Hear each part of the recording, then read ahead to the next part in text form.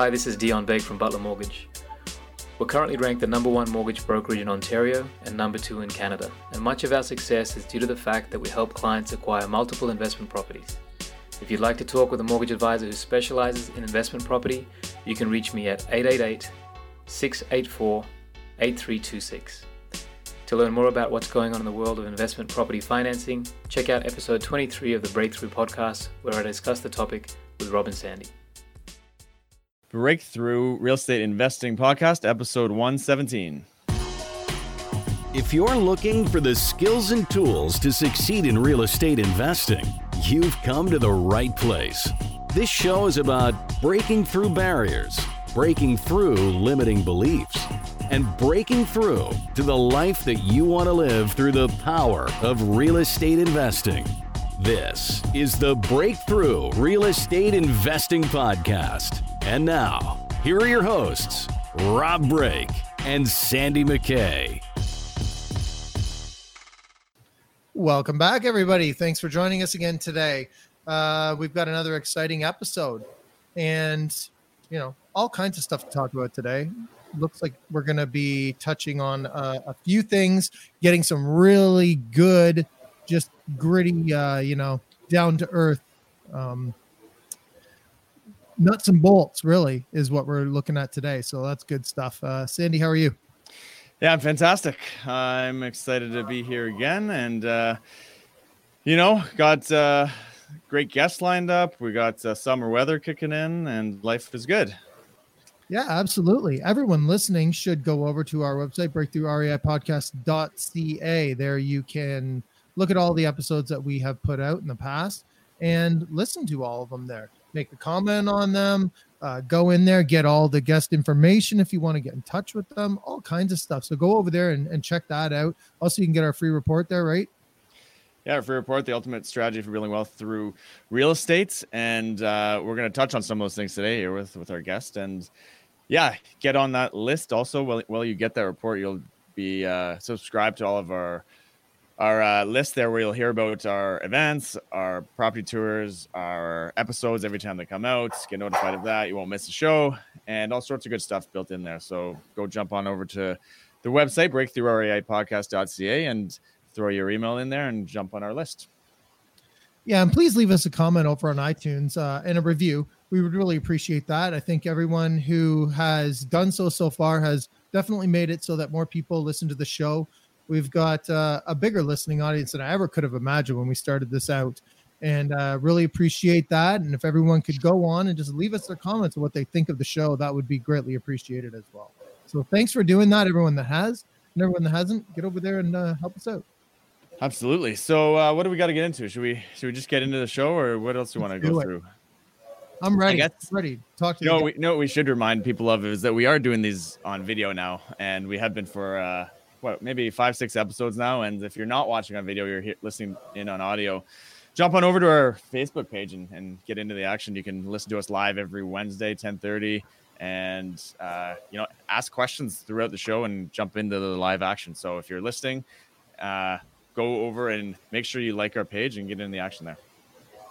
Yeah. So we've also got live comments. So this is something we weren't able to do before, is get questions on the go during the interview for the guests. So if anyone has questions and wants to hear what our guest has to say, then click on over into the live comments and you can put it in there. So Mark Smith's already leaving us a couple of comments here, just saying that he's heard great things about the show and he's looking forward to hearing the interview today. So. Awesome.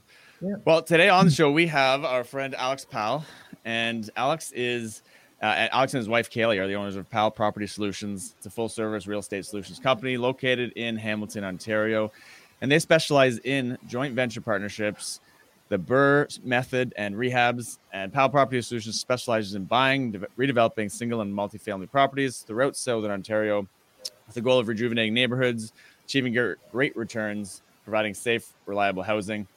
And a couple other just bullet points on them. They work mainly out of Hamilton, but are in and around the Hamilton area. They've invested all over, including Kitchener, Welland, and Niagara region. He's a licensed realtor with Keller Williams. He has personally bought and sold over $50 million worth of real estate. And he also has a degree in mechanical engineering.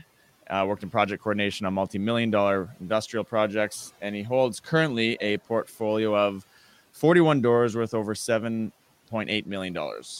So welcome to the show, Alex. Thank you guys so much for having me on here. It's a pleasure. Amazing accomplishments you've done there. Thanks for coming on today. Yeah, no, it's actually the honor is mine. Thank you guys so much. I'm a huge fan of your guys' show, and you guys have done some amazing things by adding tremendous value. So I hope I can do the same. Well, yeah, you're going to help everyone figure out how to do 63 doors just like you. 41 doors. Well, by the time this airs audio, though, that's a couple months. So. Oh, yeah. Okay, perfect. Yeah. You got a future pace. I like where you guys are at. Yeah. Okay, so let's talk a little bit about, share a little bit more about yourself and how you got started and interested in this journey of real estate investing. Yeah, to be honest with you, real estate wasn't even a blip on my radar growing up. I didn't even know that something like this could exist until a cousin of mine, actually now an ex-cousin, unfortunately, he divorced out of the family, but we're still close, believe it or not. He actually decided to take me on to the real estate expo in Toronto. And I was maybe 17 at the time. And that was the first real taste of, financial education, just the whole concept of building wealth through passive income, which was something that was really attractive to me because at the end of the day, I always thought, how does somebody become wealthy? And just couldn't do it through a 9-to-5 day job.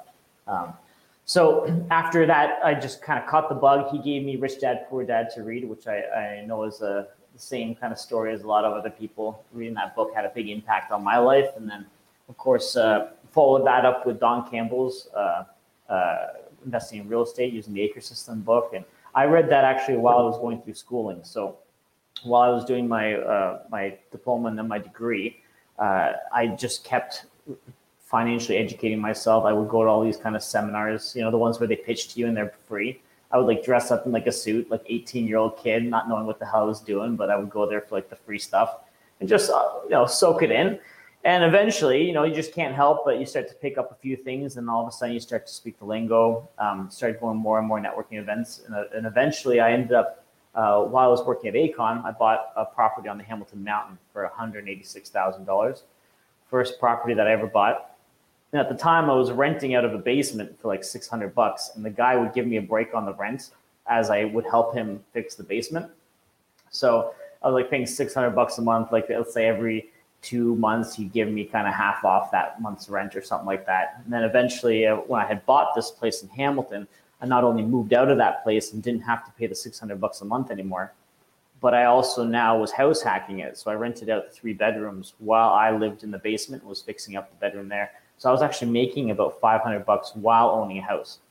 So my mind blew a little bit. It was just fantastic. So I decided to do it again. I jumped over and I converted a property in Kitchener to a duplex, and then started to gain some momentum. I did a flip in Dundas right after that. That was just a disaster. It was the very first flip I ever did, and I determined I needed some systems. And the next flip, I made more than I did my whole year's salary. And I said, see ya. Got my license, and that was it. So what year was that first property bought in Hamilton? Oof, it was 7 years ago. 7 years ago, yeah. $186,000 right at Upper James and Fennel. It's right by Mohawk College. Nowadays they're going for $500,000, $600,000 even if they're well done, right? But yeah, that's fantastic. So let's not gloss over it. Then let's talk about that flip and find out why it was a disaster. The first one you did. Oh, the one in Dundas.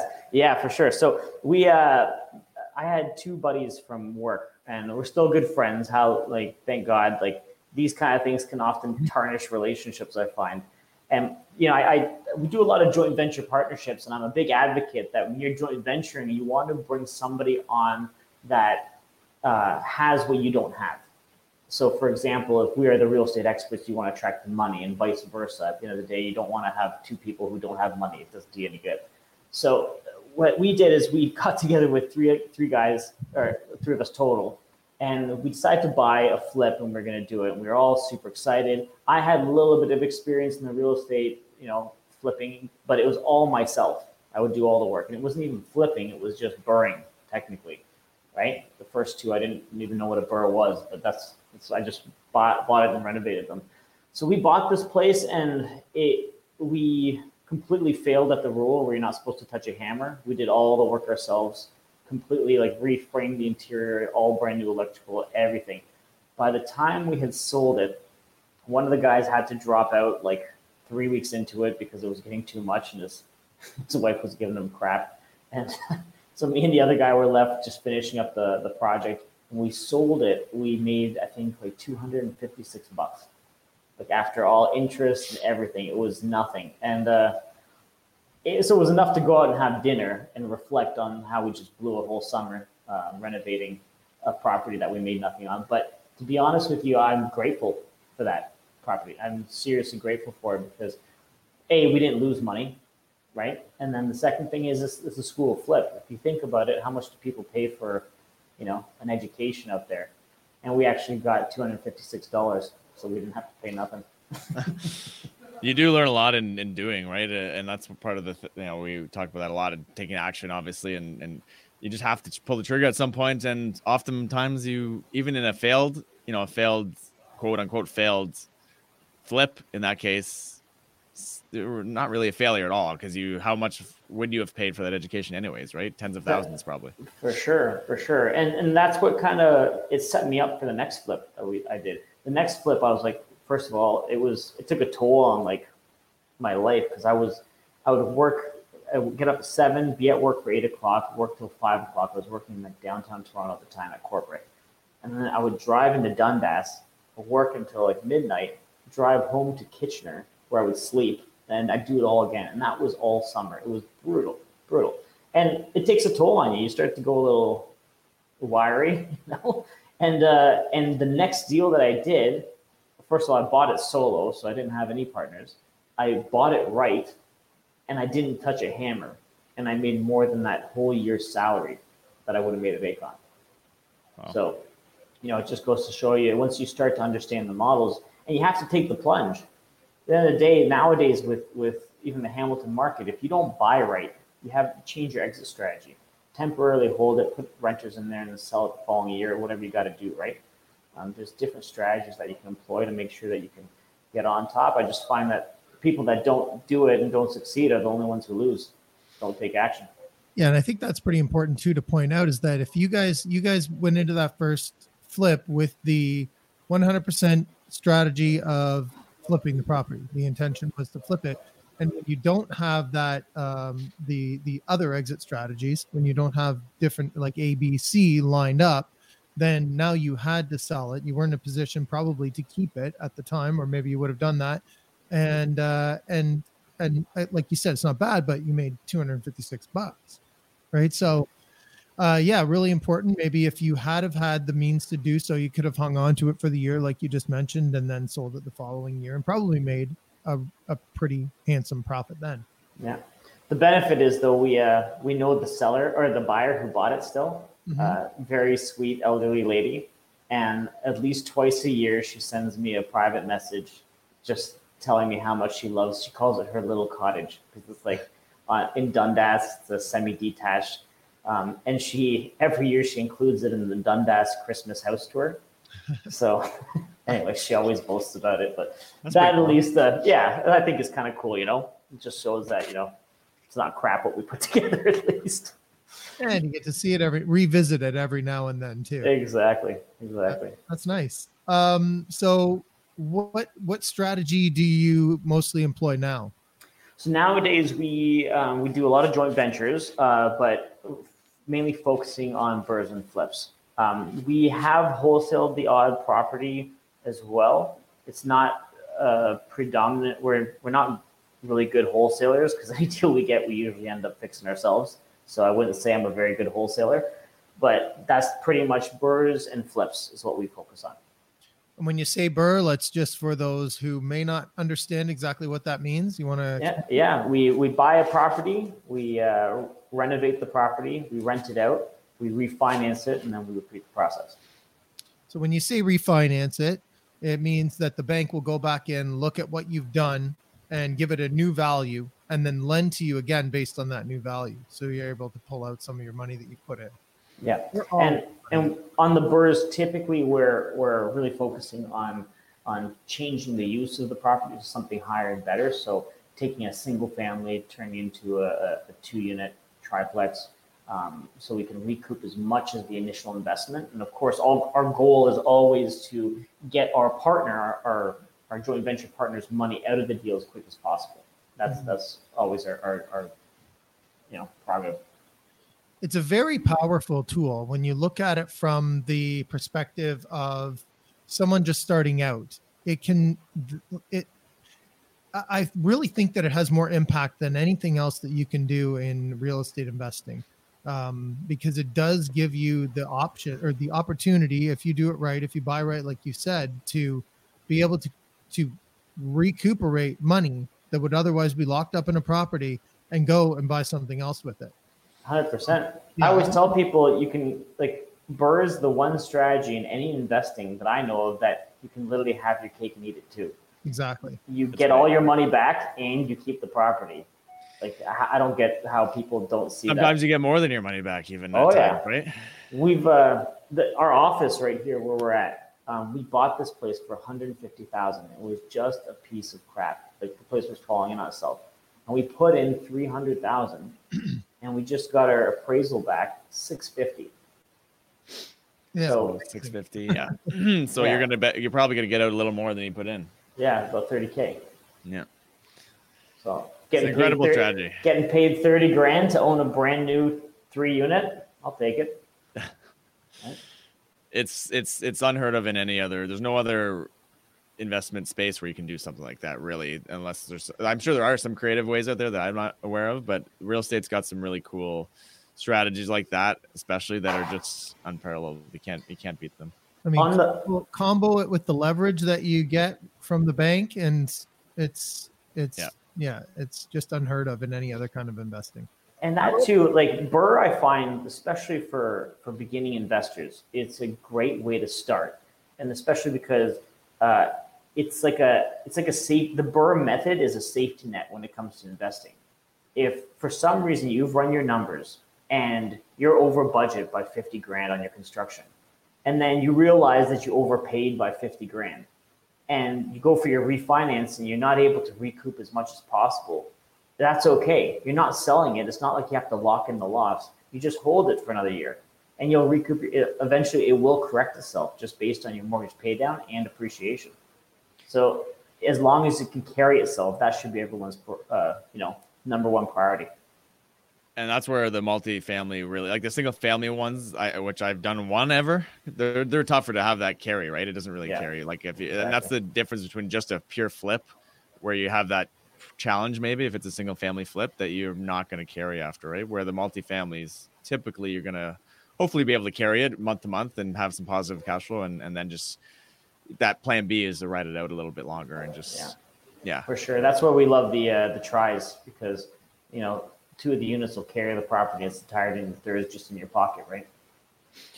So what do you focus on now yourself in the day-to-day with your investments? And maybe can you talk a bit, you touched on it as you have held the hammer at times. What do you do though currently? Do you do any renovations yourself? Are you totally off that? Do you just raise money, or what is that? No, I'm in part of the design decisions. If we have to sometimes troubleshoot some sort of problems that are arising in the property, I'll get involved then. But we have a full-time project coordinator who's fantastic, and he's on board. So he takes care of the day-to-day. My main role within the team is attracting joint venture partners who obviously want to make a great return and aren't necessarily comfortable, or they don't know where to start. So that's where I typically have a lot of those kind of conversations. And I also deal with our acquisitions. So when someone is looking to sell, we go over, we assess, and take a look to see it's going to be a viable investment. So my whole role is on the kind of the investment side. Alex Geddes, who's on board with us, he deals with our actual contracting, and then we collaborate all the time. So it's all kind of one and the same. So why don't we talk about a little bit of, you've done some kind of cool projects and ones I've seen you do and gone through, and there's some interesting ones there. Why don't you talk a little bit about the commercial to residential and that's something that we see in Hamilton a little bit kind of common, I guess, where on some of these old streets and there's, boarded up commercial properties. Oh, yeah. You had one where you converted it to a residential. What was that process like? Yeah, so I'll tell you the whole story there. When I was on Loeffler's team, he had a goal that every single week I had to go see 10 properties, just as I was developing, through my agency training kind of thing. And so I went and I previewed this one property, and the listing description was brutal. It just said, so it was one picture of the front of the house, and it looked like a crackhead den, which it was. And it said on the listing description at the bottom that the side of the property is zoned commercial. That's all it said. So it was on the market for 96 days in like a hot Hamilton market. What year was that? That was what, 2015, maybe 14? No, 15, I think. 15? Yeah. 15, yeah. So I went by, checked out the property, and there's no lockbox on the house. So I called the listing agent and I said, hey, listen, do you know where the lockbox is? She's like, yeah, it's on the commercial building right next door to it. And so like this light bulb went off. It's like, holy crap, there's a whole extra property that's part of this deal. No pictures on the listing, no details, nothing. So I opened it up. The commercial property was this old shawarma hut. I guess it was a sub place at one point, then it turned to a shawarma place, and they left the sign up. It used to say Mike's Subs right on King Grant. And so that property was actually on the same lot as the 2.5-story Victorian building that was full of crackheads. So it was listed at $250, and I just threw in a conditional offer I was gonna put it in at $225, and then last minute I was like, screw it. I put it in at $214 just to see what happened, and they accepted it like that, no problem. So there's a slam dunk on that. So going through it, the 2.5-story Victorian was perfect. It was zoned H zoning, so we could get away with the multi-residential. The one problem is that, of course, commercial property is to convert a commercial property to residential, there is a process. And so I don't want to necessarily call it a problem, but there's a process, right? And that just costs a little bit of money. So a couple things that we had to deal with, of course, there was a lot of variances that we had to overcome because the two properties were almost built directly on the lot lines. So there was like no yard practically through the whole thing. And then when you're converting from a commercial to residential, it's kind of funny when you think about it. That property was the commercial property, the shawarma hut or whatever, serves food to people. And they call it, when you're moving from commercial to residential, they call it that you're moving to an actual more sensitive use, which always confused me because you think a place that serves food should have like pretty rigorous criteria, but in the city's eyes, I guess not. So to go from a more sensitive use or to one use to a more sensitive use, from commercial to residential in this case, we have to go through registration of site conditions. So what that means, even though it's not like fully it's like not like an apartment building or anything like that, you are required to get a legal survey done. You are required to get a phase 1 environmental done. And the phase 1 environmental you have to register the site condition as part of the phase 1. So for example, some people, when they buy apartment buildings as part of their conditional period, they go for a phase 1 environmental to make sure that there's no contaminants or, the building's going to be okay. There's nothing surprising. That's a different type of phase 1 than the one that you would need for a registration of site condition. And especially the registration of site condition goes back like multiple years and determines what the history of the property was. And it just so happened that this particular property at one point in history used to actually be a laundromat, right? So when it has a laundromat, then all of a sudden they question whether or not they have to do some sort of environmental phase 2 testing. So there's this whole process that can go with it. Luckily enough, they deemed that it wouldn't be required. And so that added to the whole length of the process. And of course, going through the committee of adjustments, that was another thing. So we got this design all done. The goal initially was to convert it to 4 units. We couldn't quite get away with it. So we went back to 3 units. And at the committee of adjustments, we had a bunch of people come to object it. And I remember that was, I think it was my first meeting at the committee of adjustments that I had ever sat through. So I was kind of a little nervous. I didn't really understand the whole process fully, but when we sat down, this guy comes in, he's pounding his fists, and he was talking about how, we're going to be taking away commercial opportunities in the future along the King Street corridor and by converting this to residential. Now, at that time, and of course, you guys know that Hamilton is in a major housing crisis, that there's not enough inventory to sustain the demand that there is right now. But you go down King Street or Barton Street or any of these major streets, in every commercial property, you can see the main floors are boarded up. Not everyone, but a decent number that it can sometimes be a little jarring. So we're sitting there at the Committee of Adjustments meeting, this kind of silence mulls over the room, and eventually this one guy who's part of the committee pipes up and says, you know what, guys? I drive by this property every single day on my way to work, and it's a piece of shit. Let the guy fix it. So they all voted, and they let me get away with it. So we weren't necessarily worried, but it was still nice to see that they were in full unanimous support. So anyway, we went through that process, and we ended up putting $250,000 into it. With everything with holding costs, we're in it, I think, for $550 at the end of it. So bought it at $214. Yeah. $550 all said and done. And yeah, you were with left interest and holding costs. And you're left with what? What type of property? You're left with a triplex? Triplex, yeah. So we had a 2-bedroom, a 3-bedroom that included like a loft with an ensuite, and then the commercial space was a 1-bedroom and a den. And so that was how many that's a pretty big, like, there's a lot of different twists and turns in that story there. How many properties had you done at the time, or how many did you own? I owned, I think I had done, I want to say 7 properties at that time. So what gave you the confidence to just go through all that? Or was that kind of as on the fly kind of a thing? How did that play out? What was your mindset like through that? To be honest, I'm a big believer. I forget who had said it. I think it was, once again, Robert Kiyosaki notion, is that you make your money on the buy.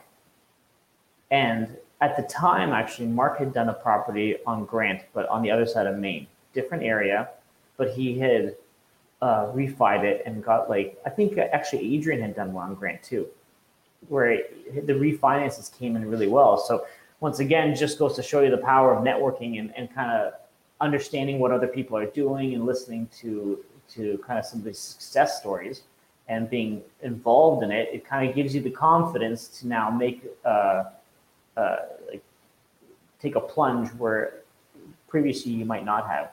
So the reality of it was that to get 2 properties for the price of, 3/4 of one was pretty dynamite. Even if I would have just fixed it up and then sold it, we still would have won.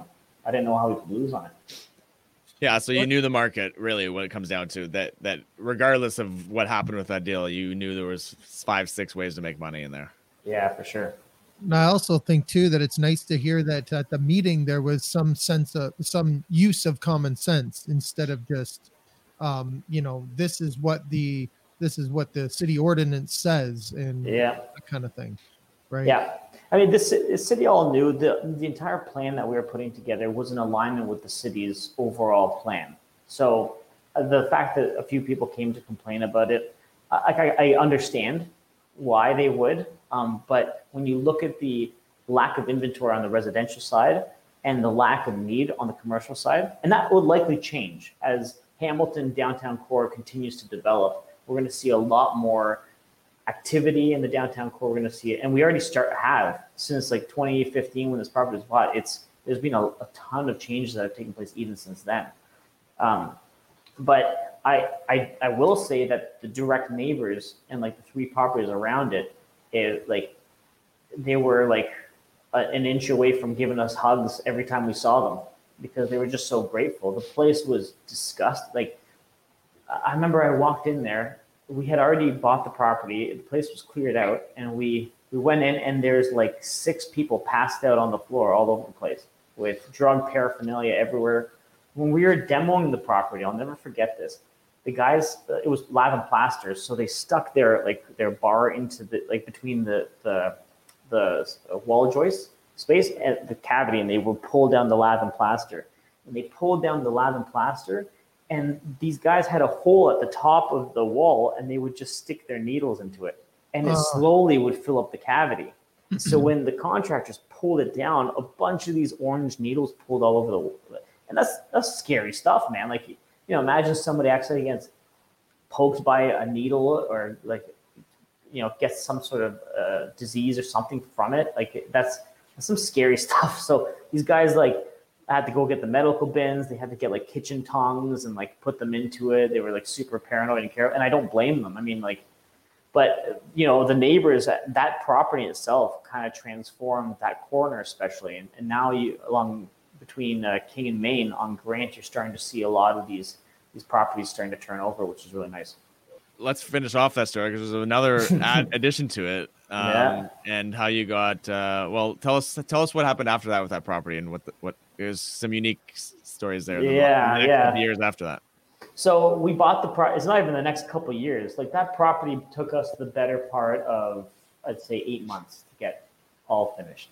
And we had the place completely rented out. It was awesome. Just humming like a well-oiled machine. Everything's brand new on the inside. We got our appraisal at the time. It was $750, I think it was. So we got all our money out of the deal. It was the first time actually I had joint ventured, and our partners were ecstatic. It was fantastic. Actually, our partners on this one actually happened to be my father and mom, and they were always against this whole idea of real estate investing. And it took a couple of properties that I had to do solo for them to finally start believing in me. And the first property that we did together was a slam dunk. So now they've probably done 5 or 6 with us. They love it. But at the time, we had just gotten all the units rented out. It was perfect. And then all of a sudden, we get a letter in the mail. And it's because the LRT is going to be passing through. They have to expropriate our property. So here we are. We bought this property. We've, done all this work to it. It's brand new, everything, appliances, electrical, plumbing, everything. And there was a process that goes through with expropriation. And in all fairness, the way that they did it, I was actually impressed. Very professional. They obviously understand the impact that it has on the average person. There's people whose livelihoods were kind of torn up because they have to now, go somewhere else. But they do a very good job at trying to make it fair enough that they don't have to, proceed to any sort of escalate any further is what I'm trying to say. And we all know where the LRT is at now. It hasn't happened. So our property happens to be one of the ones boarded up now. And I just think to myself, there's so much brand new in there. But going through the process and negotiating, at the end of the day, when you're expropriated or when you're on the list to become expropriated, the first thing we did was we lawyered up. There's an expropriation specialist type lawyer that you can hire for these kind of situations. And during an expropriation process, remember that the people that are going to expropriate, they cover your out-of-pocket fees to defend. Okay, so that's an important kind of process that is worth noting. The other thing too, though, is that if an expropriation is going to happen, it's going to happen. So you can fight it tooth and nail, and you can try and get the most amount possible, but you're better off to negotiate with the guys up front than prolong the process. Because if you prolong the process and make it very difficult, they might have to just succumb to getting what a fair market value approach would be, and then it's out of their hands. So you're better off to negotiate with people on the front end than wait for it to get out of their hands, because then there's no real control and you don't really have a choice. So LRT, that's a transit of some kind? Yeah, it's the light transit system. Light rail transit. Light rail transit. Thank you. Okay. Yeah. And it was going to run through your property, so they're saying you've got no choice.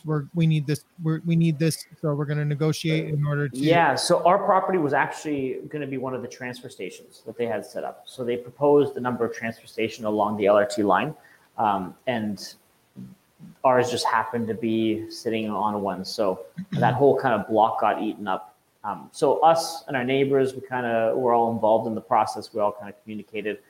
And once again, the guys that were dealing with the expropriation, they're very good, very professional. I can't imagine how crappy of a job that must be, is to go tell people that we're going to take your house from you. And they were very professional, though I felt anyway. So they, went through this whole appraisal process. We actually got our own appraisal as well, despite, and yeah, they came back to us with like the 750 number, and we just said, listen, if you give us 800, then it's yours. And so they gave us the 800, and we actually, so in a year's time, we made $250,000 in that property. Not bad. And again, I mean, it's got to be a little more difficult for somebody that lives in the property, maybe, For sure. But I mean, as far as investment goes, you never want to lose it. You could have probably made that in appreciation, let's say, in refinancing over time as well. But totally, when you don't have a choice, it doesn't sound like a bad outcome. Yeah, I couldn't agree with you more. Like, if it was up to me, I would have kept that property all day, every day. And it's a shame, because remember, when we're joint venturing with different people, in this case, it happened to be my mom and dad, their strategy is they're looking at retirement. Whereas my strategy, I'm still in this build phase. So I'm looking at just like long-term appreciation, growth. So this was going to be a nest egg for them that they could get cash flow from every single month as they no longer worked in the upcoming foreseeable future. So now that asset's been taken away, that's the last dollar we'll see from that asset was what we got out of the expropriation. And in my opinion, I couldn't agree with you more, Rob. It's, I'd rather would have held it. At this point in time, we probably would have been able to get 900 for that property, and we'd only owe, I don't know, 450 on it, something like that. So do the math, breaks my heart. So you've been through a lot of challenges, though, and you've overcome them all. Let's talk about some of the bigger ones that you've addressed. Yeah. So in terms of just in real estate, like, what do you mean? Well, I mean, like, we should all be prepared when we're going to start following down the path of real estate investing to overcome some obstacles. So in order, like, you bought this place and you knew that you were going to have to go through committee of adjustments in order to do what you needed to do. So you decided, you know what, that's a risk I'm willing to take. Worst case scenario, we'll do this, whatever it may be, but you understand that there's going to be challenges, right? For sure. So you're not afraid to address those challenges and, go over, around, or through them. Ultimately, is what we have to be prepared to do. So, if you were going to say what your biggest challenge has been, or some of the biggest mistakes maybe that you've made, what would you say they are? I'd say a big mistake that I find a lot of folks get into, and I've been guilty of it as well, and I had to kind of phase shift out of it early on in order to make a business out of this and continuously succeed, is that people they find a property and they love the idea that, oh my God, the things I can do to this. So all of a sudden, emotionally, they become invested into it. And then they realize that the numbers are tight. And instead of saying that I have to buy this property less, what they tell themselves is I got to take my budget and lessen that instead. And it's the wrong approach. And that's why when we say you make your money on the buy, you have to make sure you buy properties right. If you think that you're going to budget your way to success, it doesn't work like that. That's why a budget's there, is that's your safety net. So for me, a lot of the times I thought that by just sheer sweat equity and will, I could, force the peg into the square hole kind of thing. But it doesn't work like that. You have to be more strategic. And especially if you're running a business, you have to create systems that are duplicatable. And that was, for me, that was a big learning curve, because remember the first 4 properties that I did, it was all with me swinging a hammer. So I had a little bit more of that leisure time that I could, I can make a mistake or anything like that, and I'll fix it on my own time. But when you're talking about flipping, like, time's money, and you got to make sure that you're really running your numbers cautiously. And especially now, like, we're dealing with private money that is sometimes, more often substantially more expensive than your typical A lending. So a lot of these factors come into play, and especially if you want to start scaling, now you have to have proper systems so that the people that you have on board can also follow within those systems. So that for me was a personal challenge, and it still is sometimes, because of course I almost don't I don't chase the money at the end of the day in real estate. I chase the challenge. I love turning a piece of garbage into something that looks beautiful, that that families who rent it or buy it from us are proud to live in. They want to show it off to their friends. So, you got to be, you got to be cautious is all I'm going to say. That for me has been one of the big lessons, I guess. In challenges, at the end of the day, like every property presents a different challenge. I think that, we've dealt with things like roofs caving in, we've dealt with foundations blowing out. So I think that the one thing that kind of sets us apart is that for me, a challenge is just a challenge, but it really just converts into what that cost of that fix is going to be. So we're not afraid of what has to be done. It's just going to cost money, and you got to make sure you allocate for that. So it sounds like stick to your numbers is one of the big points you're trying to get there too. For sure. So like make sure you have a contingency. And if you don't know your numbers, then what I always recommend, because that's a hard thing to do as well. If you're buying a property, get it under contract first and have a due diligence clause that you put into the contract. And then on a walkthrough, bring a contractor through. Leave your home inspector at home. No offense to the home inspectors out there, but bring a contractor through who's going to do the work or who you would trust to do the work. And tell them if they have experience, then they should know within the first 5 minutes of walking through a property what that should cost approximately. And that'll give you the numbers that you need to see if this is going to be a viable investment or not. And if the guy comes back and says it's going to be 60 grand, like I can get him to 40. Don't do that. Right. It's not going to work. Right. Yeah. And then when you look at it, you go, well, it should refi 500, but we'll try to push it. But we can probably get 520. Yeah, exactly. There's another element. Thankfully, I'm always super conservative. Actually, Kaylee is my saving grace in that she more often is like, let's put an extra 25 on there. We'll get it, and more often than not, we do. But it's a good mix. So, how do you help others invest in real estate? So, it was funny. We were talking yesterday with Sandy about, our mission and our values and stuff. When we really started to create a business around this and not just be cowboys flying by the seat of our pants, when we started to really hone in on what this was going to look like, one of our big missions was to create as many financially free people as we possibly could. We get a ton of gratification from helping others see what passive income can do. I think it's one of the coolest things when you can knock someone's socks off and show them, because I think that has a legacy effect. And then all of a sudden they start to protrude that to the people around them.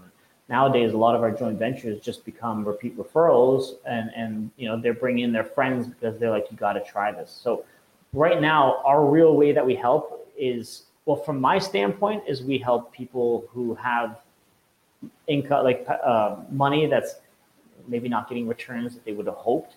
We deploy that capital into investment properties, and we get people really great returns. Sometimes infinite returns, as I'm sure we talked about when we're doing BRRRRs, and we can pull out all the money plus a surplus. And so it's really cool when we do that. We usually go out for steak and lobster with our partners. It's pretty sweet. But nice. That's how we help on the investment side. And of course, we also have a transactional real estate team that helps just investors that are looking to try it on their own and get a foothold in the market. Now, do you partner with, or the partners you bring in, are they completely passive? Do they ever come and see the property? Yeah, a few. I'd say the majority of them are mostly passive. But what we also advocate, and I hope that people would want to do this, is that we have a few joint venture partners that have said to us, listen, we don't know what we're doing. We need a little bit of help understanding this process, but we believe in it. And so we partner. They're the financial partners. They buy the property, hold the mortgage, and they provide the capital to do the fixes. Once that's done, they refinance and they understand. They start to learn the process. And once they've learned the process, the goal is that after the first or second, they can then take one on themselves and do it on their own. And I think I want them to do that. At the end of the day, if it's easy, then they'll keep partnering with us. That's fine. But a lot of the times we're dealing with people that are retired and are looking for some sort of challenge themselves and want to kind of get into it.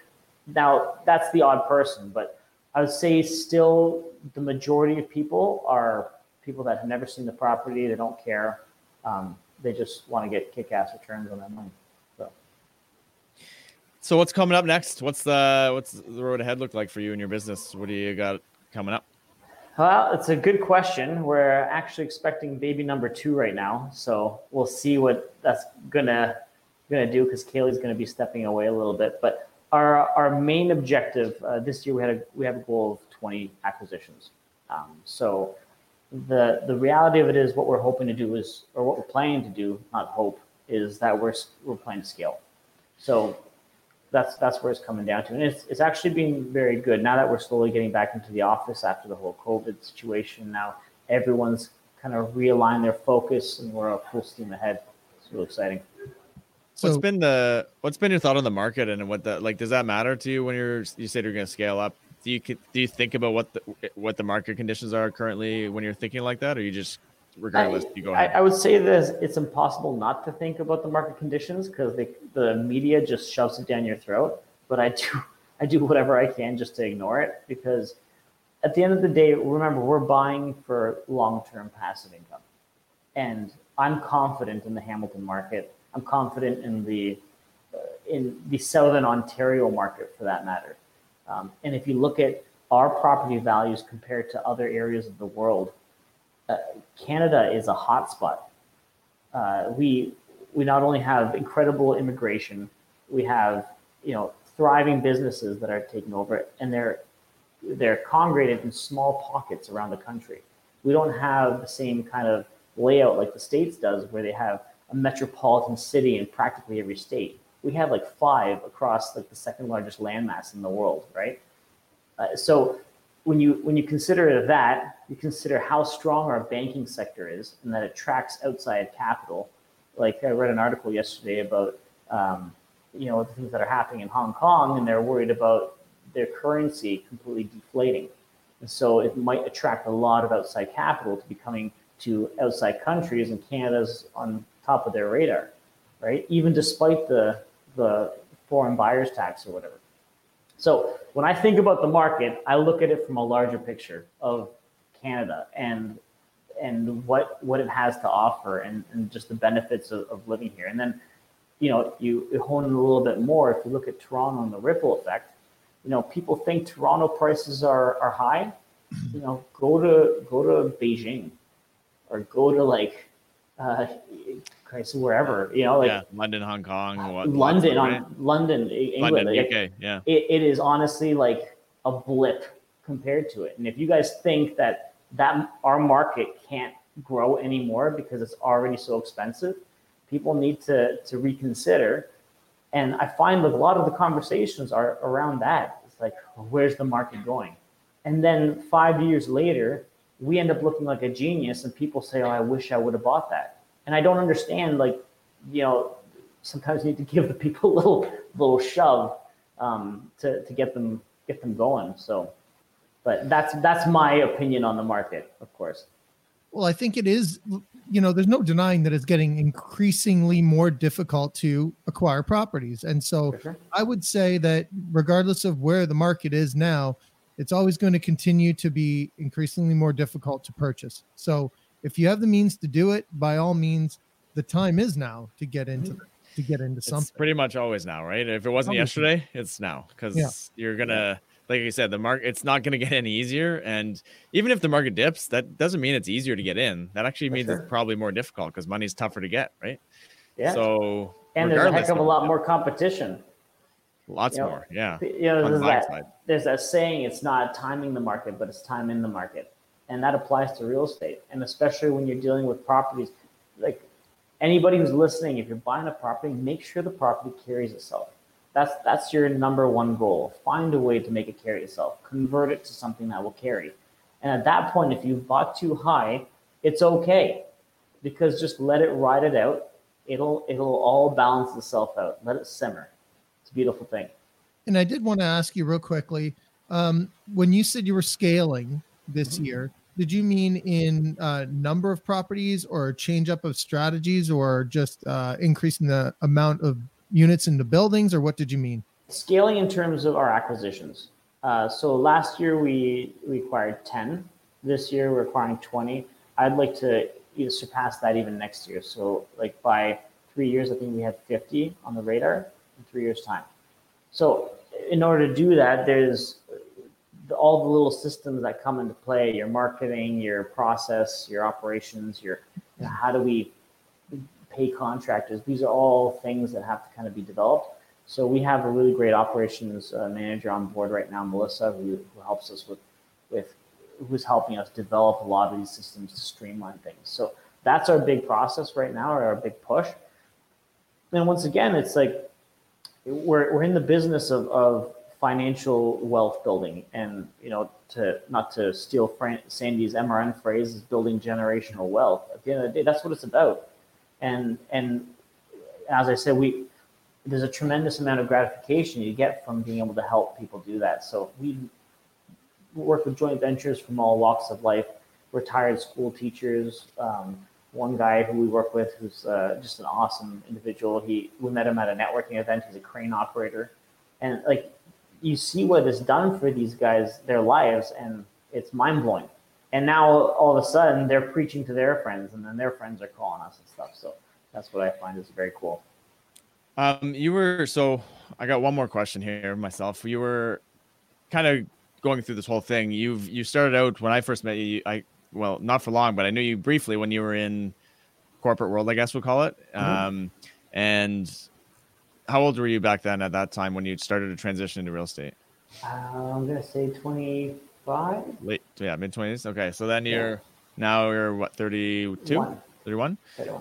So it was 5-6 years. You kind of built this whole thing. And what's your I don't know, happiness level, satisfaction level, like from back then, corporate world, and doing that thing to where you're at today? You got your own businesses, good portfolio build up there. You're helping a lot of these other people invest and build wealth for themselves. What is your, when you sit down at night, what's the difference in your happiness or your lifestyle, and what does that feel like, I guess? The biggest difference is just an overwhelming sense of gratitude. Like, for any listeners out there, close your eyes for a second, imagine a life where you have the choice to do what you want when you want. And every single day isn't work. You're passionate about what you do. You're excited to wake up. Monday mornings aren't a drag. We have the financial well-being to help our friends, our families. We live in a house where we have built it. We live a life by design. It's mind-blowing, to be honest with you. It is completely